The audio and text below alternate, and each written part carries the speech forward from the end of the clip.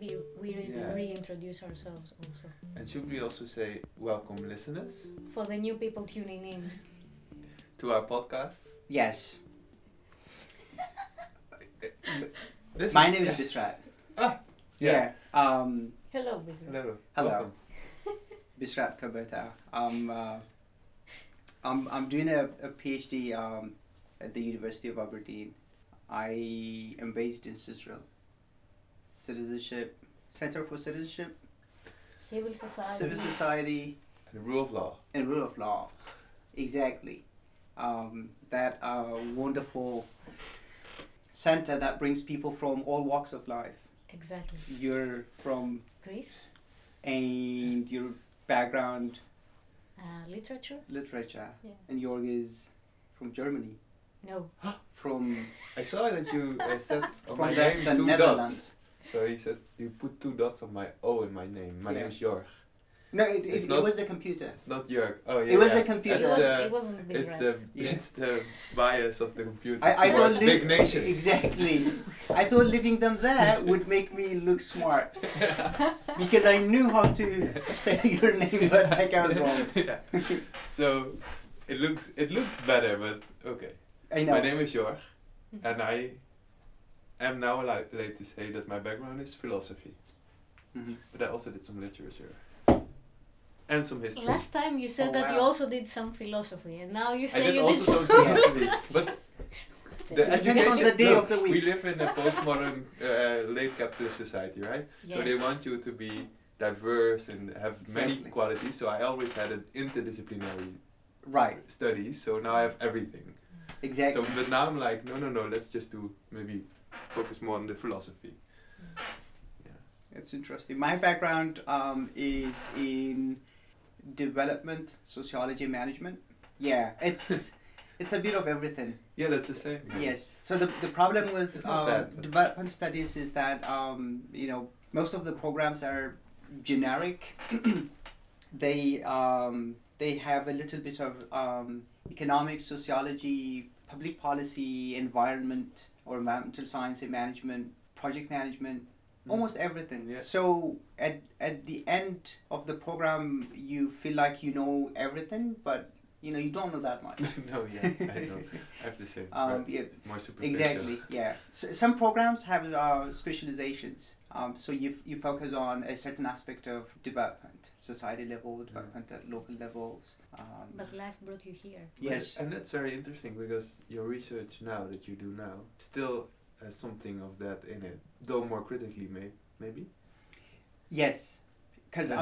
I'm working on advocacy NGOs. In the focus is how advocacy is used to challenge structural inequality. So what is an advocacy NGO?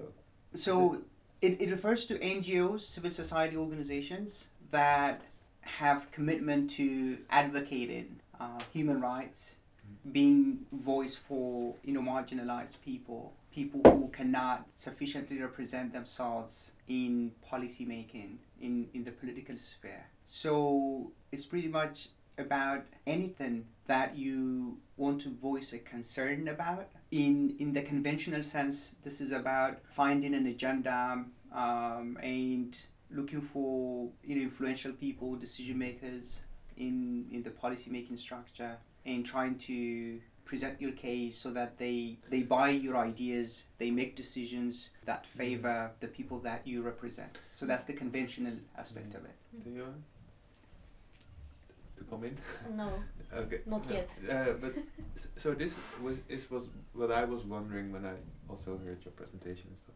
Is that I'm very Eurocentric maybe in my education. So when I hear NGOs, I don't necessarily think about the Netherlands. But then I read some of the articles, and in a broad definition, almost everything that's not the state that can be called NGO. Some article even called Extinction Rebellion an NGO.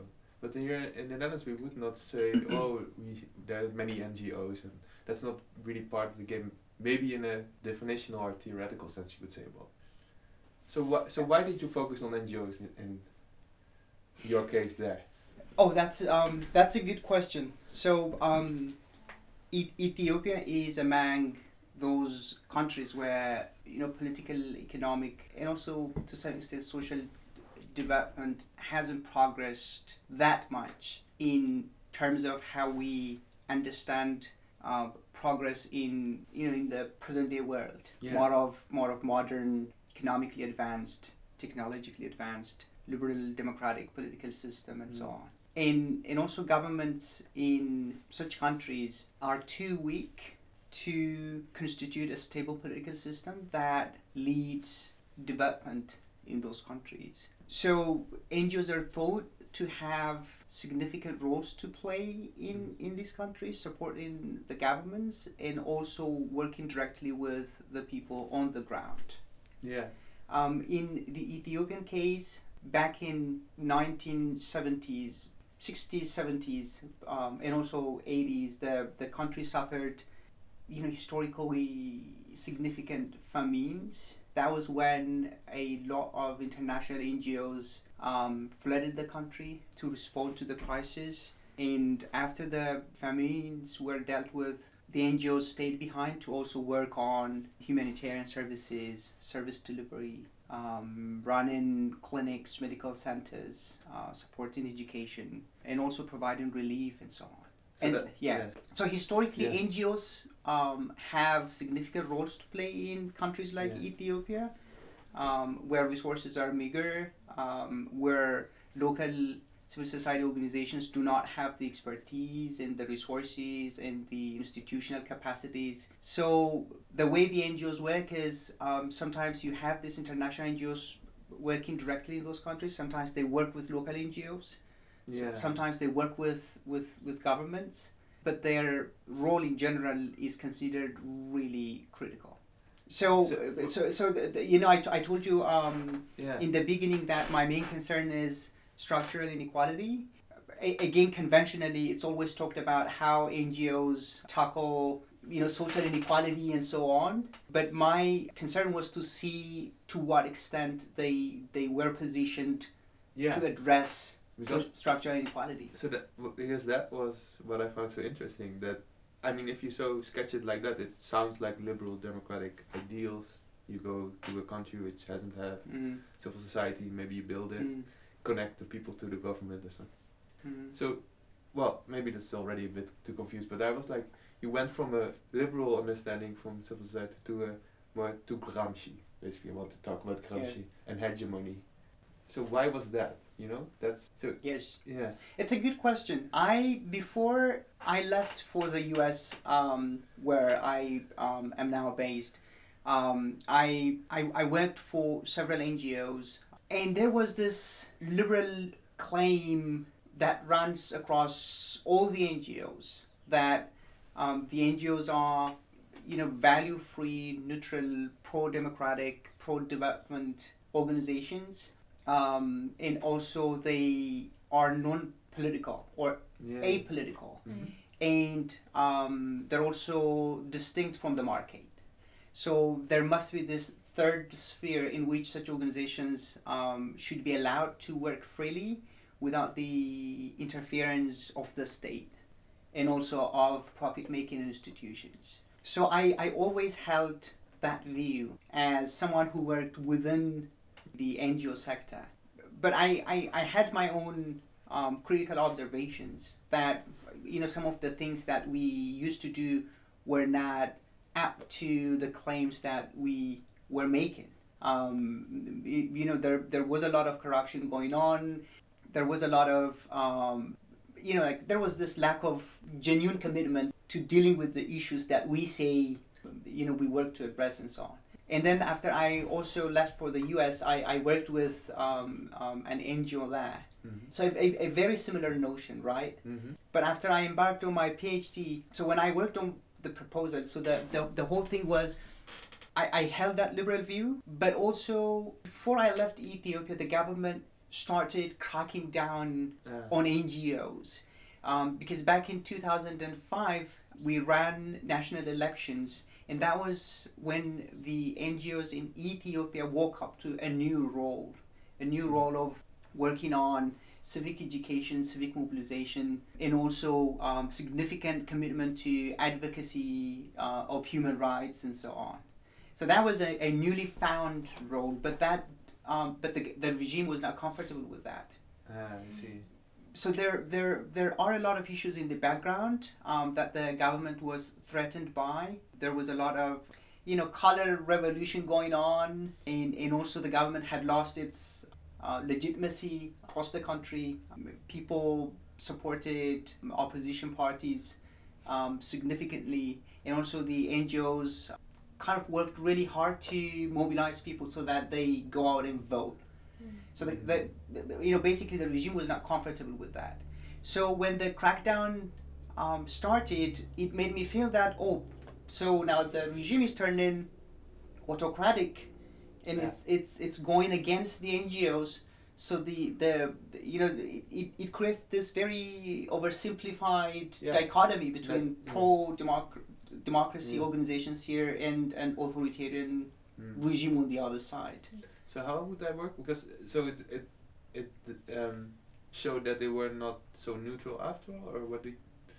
So the thing is that such an oversimplistic dichotomy kind of hides the complexities within the civil society sector itself.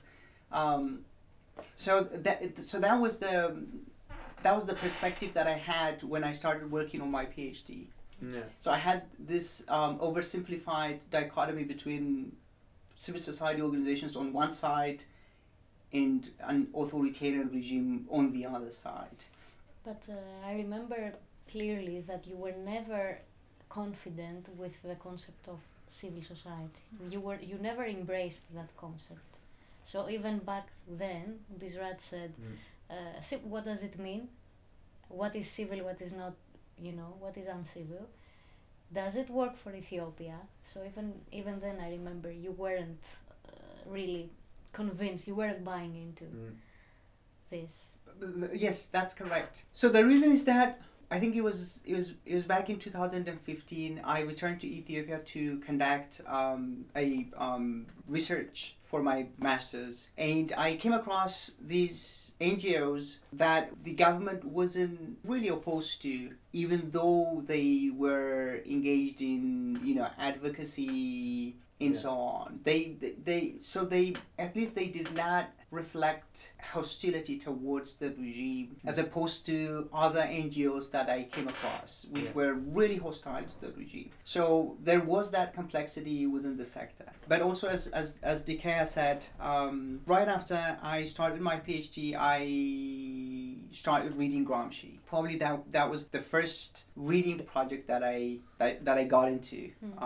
Christina, my former supervisor, insisted that I read Gramsci, and I did. And then I started to feel really uncomfortable with that oversimplified dichotomy, the liberal notion of civil society. And then I read other critical literature on that, and I realized that both theoretically and also empirically, the view that civil society is this third autonomous pro-development, pro-democratic space didn't hold that much water.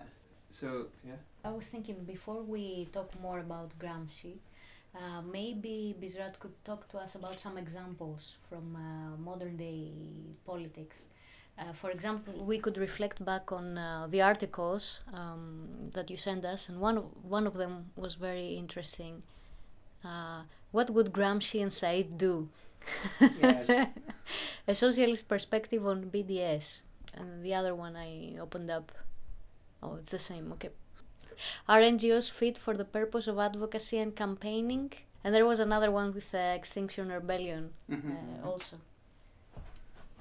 Basically, it's really difficult to theoretically locate a space in society that is outside the reach of the state.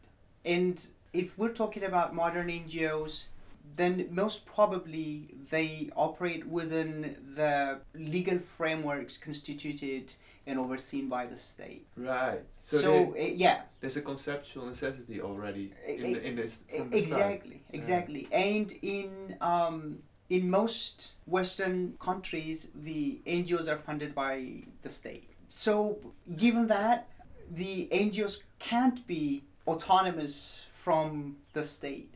And these days, more and more businesses are setting up their own foundations, charities, and also they're giving to NGOs. And obviously, when you are financially dependent on be it the state or a business organization, you start to cater to their themes, to their expectations. So, Yes. is it the case that actually businesses who have certain concerns would try to do, in the name of charity, put some money aside and say, well, let's give it to that NGO, which is in their interest? Would that work like that?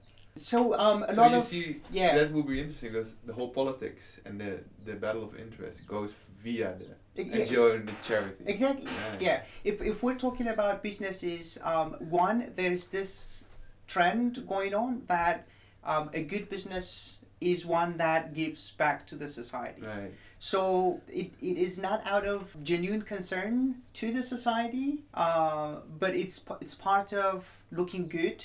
So it's at the same time part of their marketing strategy. Right. Like, you know, they advertise how much they gave to a local charity and so on. So it all goes into this advertisement promotion of themselves and so on. That's one. So you can look at it that way. Yeah. That's not a bad thing on its own. Yeah.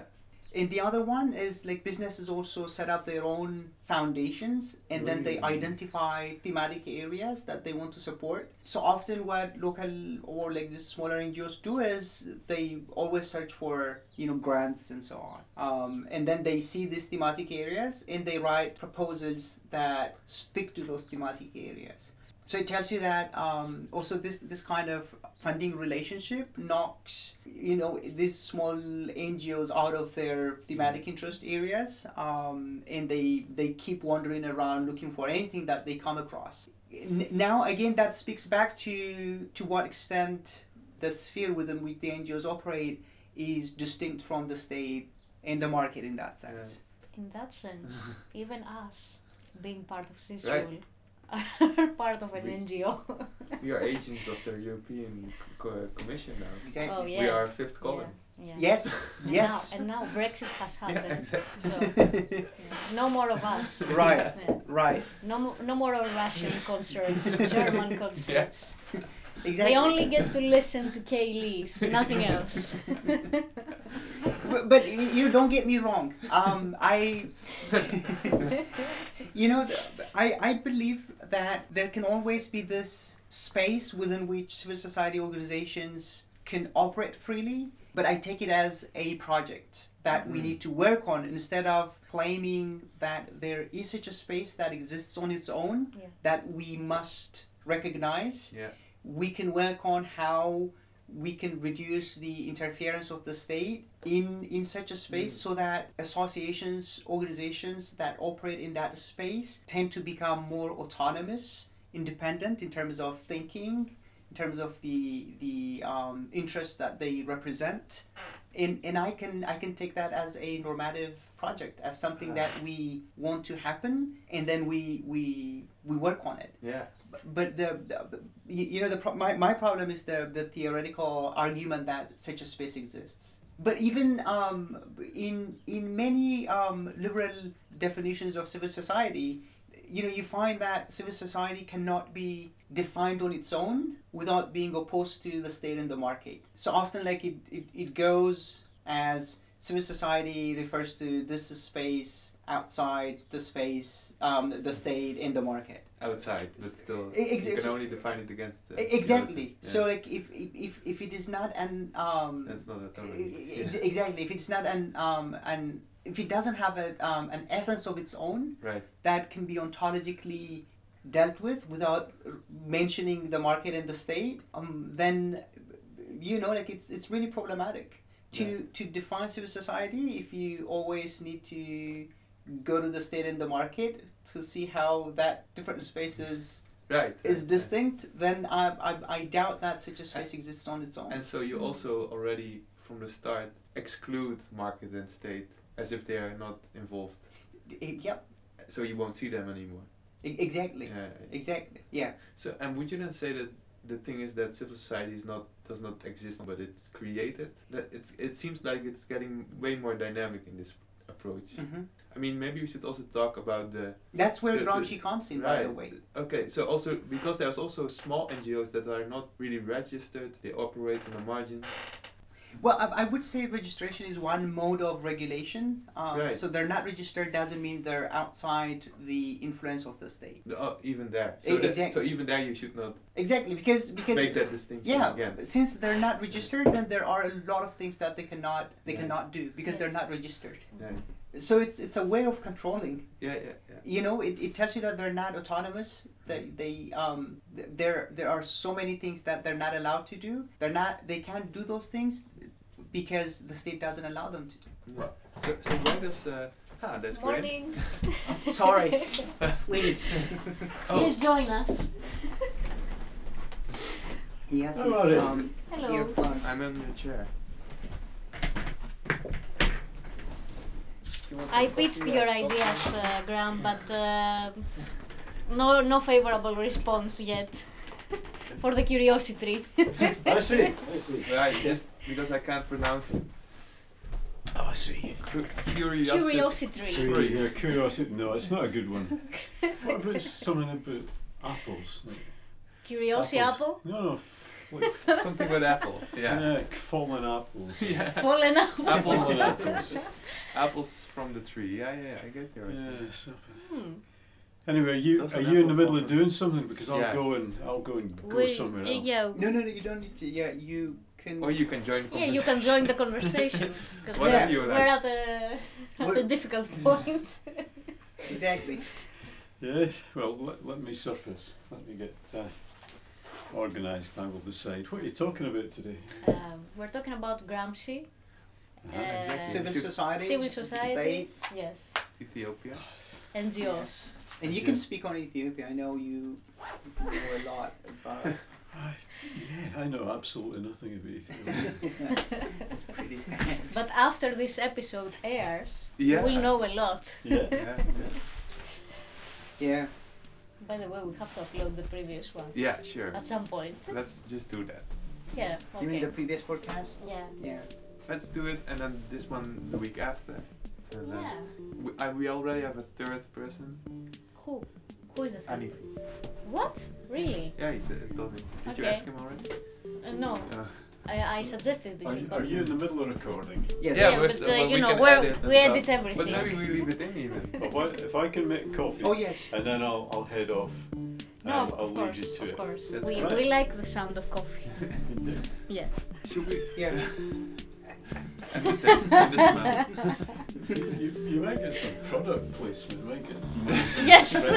Well, I hope we so. were talking about that. Exactly. Are we new? So that. Is Yes. Wisselat maybe an agent for some coffee company?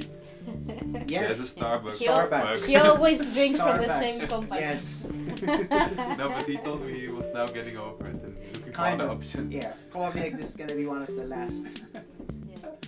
But you always go there to the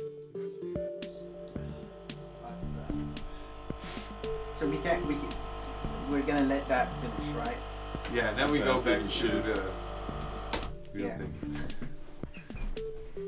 What company is that? What, this? Yes. Brand. This is. Oh, this is Nespresso. This is an espresso. Is it Yes. Makes wonderful coffee. It's what intellectuals drink. It's how we start our day. We couldn't do all the thinking we do without Yes. Nespresso. That's where we get our inspiration from. Yeah. Is this the George Clooney one? The one he advertises? Yeah. Can't you tell? Wow, it George makes Clooney it makes of espresso. academia. How did you manage to carry this? I'm wondering because I know you come by bike. Oh no, I do have a car. Oh. I come occasionally. How do you think I All these books. All those books I don't read. Yeah, this is only one branch of my library. So, Wow. Does anybody want? No, I have still some. Yeah. Come. Thanks. All right. Yeah, so. Let's keep going. No, yeah. So Gramsci. Are we Yes. going on with the. With Gramsci. Yeah, but you Yeah. said at some point, wow, and that's where Gramsci comes in. Okay, so as I said, when I went back for my master's research, I came across these differently positioned NGOs in terms of their relationships with the government. Okay, so on top of my earlier observations that not all NGOs were committed to democratization, development in the staff, because they appeared to be, elite run, and many people there were there simply for work. And many of the NGOs did not have these organic relationships with the people that they worked with, and so on. I had that observation, but it wasn't critical enough to disrupt the theoretical angle that I came from. Right. So when I embarked on reading Gramsci, then it gave me the theoretical framework, how I was going to approach civil society in the state. And that also reflected on my analytical framework. So instead of positioning civil society in the state as antagonistic, in the crackdown that the government was doing on the NGOs as, a manifestation of that hostility between the two, I was interested in getting deeper to see the complexities, how differently the NGOs were positioned in terms of, hegemony and all this stuff. And I'll talk about that. But Gramsci gave me the theoretical perspective and also the analytical framework that really organized my... But I was still hesitant to fully adopt that until I started working on collecting my data on the field. Yes, so I needed to review my theoretical framework fully afterwards. Really? Yes. So what happened when you got on the field? Oh, that's interesting. Yeah. Exactly. So my expectation was that almost all leaders of the NGOs that were there back in 2005 through 10, when the government enacted the restrictive law and they were cracked down on, would tell me that they were unhappy about the government's stance, that they were opposed to the restrictive law, that their involvement in electoral observation, civic education was the right thing to do, and so on. Mm-hmm. But I came across these different types of NGOs who had leaders who were opposed to one another in terms of their opinions. Some civil society actors were in favor of the restrictive law that the government enacted. And they're not happy now. After the political transformation started in 2018 and the government decided to lift the restrictive law, they say it's too liberal. It's too open. It allows anybody to come in and do whatever they want. So in that sense, at least in terms of the relationships between the NGOs and the government, there were complexities. Right. So that on the ground you saw that your reading was right. Now you decide, yes, this is the way to go, because the older framework won't work with this kind of situation. It resonates with my theoretical reading, and it kind of it was some kind of assurance for me that I really needed to carry on with Gramsci and kind of strengthen my theoretical framework in that sense. So you even had to go back to the reading again to Gramsci as well? Oh yes. Right. Yes. So you found out more in the theoretical reading afterwards. Well, I read Gramsci in the first few months of my PhD. I kept this detailed note on my reading, but I needed to refresh myself. Yes. So why do you think these NGOs are antagonistic towards one another? Do you think maybe this means that they are run by different interests, like different political parties? I know that's the case in many NGOs in Greece. They are run by different political parties. Not openly, covertly of course, but I was thinking, what's the reason to be antagonistic between each other and not, unite and promote their interests as a whole?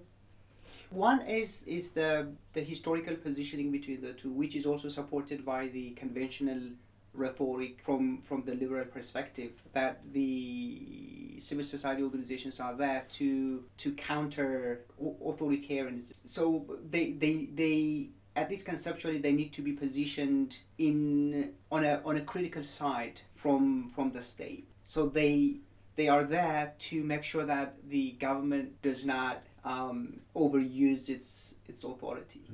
So that is the case. And also it goes back to the 1980s when the Soviet bloc kind of disintegrated in one country after another one. I don't really want to buy that claim, but that was when authoritarian regimes in the Soviet bloc collapsed spectacularly, one after another.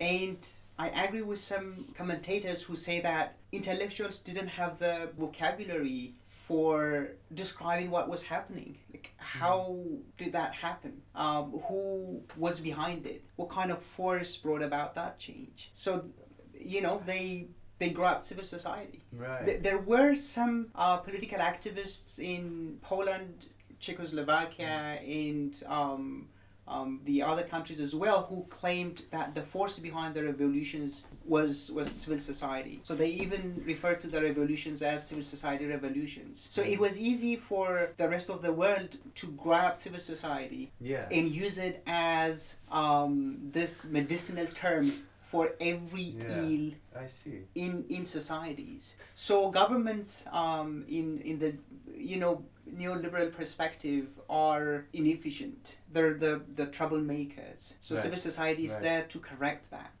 So for that reason, these two are conceptually positioned as opposed. Right. Yeah. And also, modern civil society concept is what is important to Africa, to Ethiopia. That is why the traditional ways of association are not often talked about when we talk about civil society as academics. Yeah, so maybe we should then talk a bit about the intellectuals and their role, which also from the civil society point of view, the liberal view maybe are neutral and say, but then you have also this concept of an organic intellectual, and I still want to talk about you said the organic relation to the people and the smaller NGOs. Right. So I like when you well, the concept I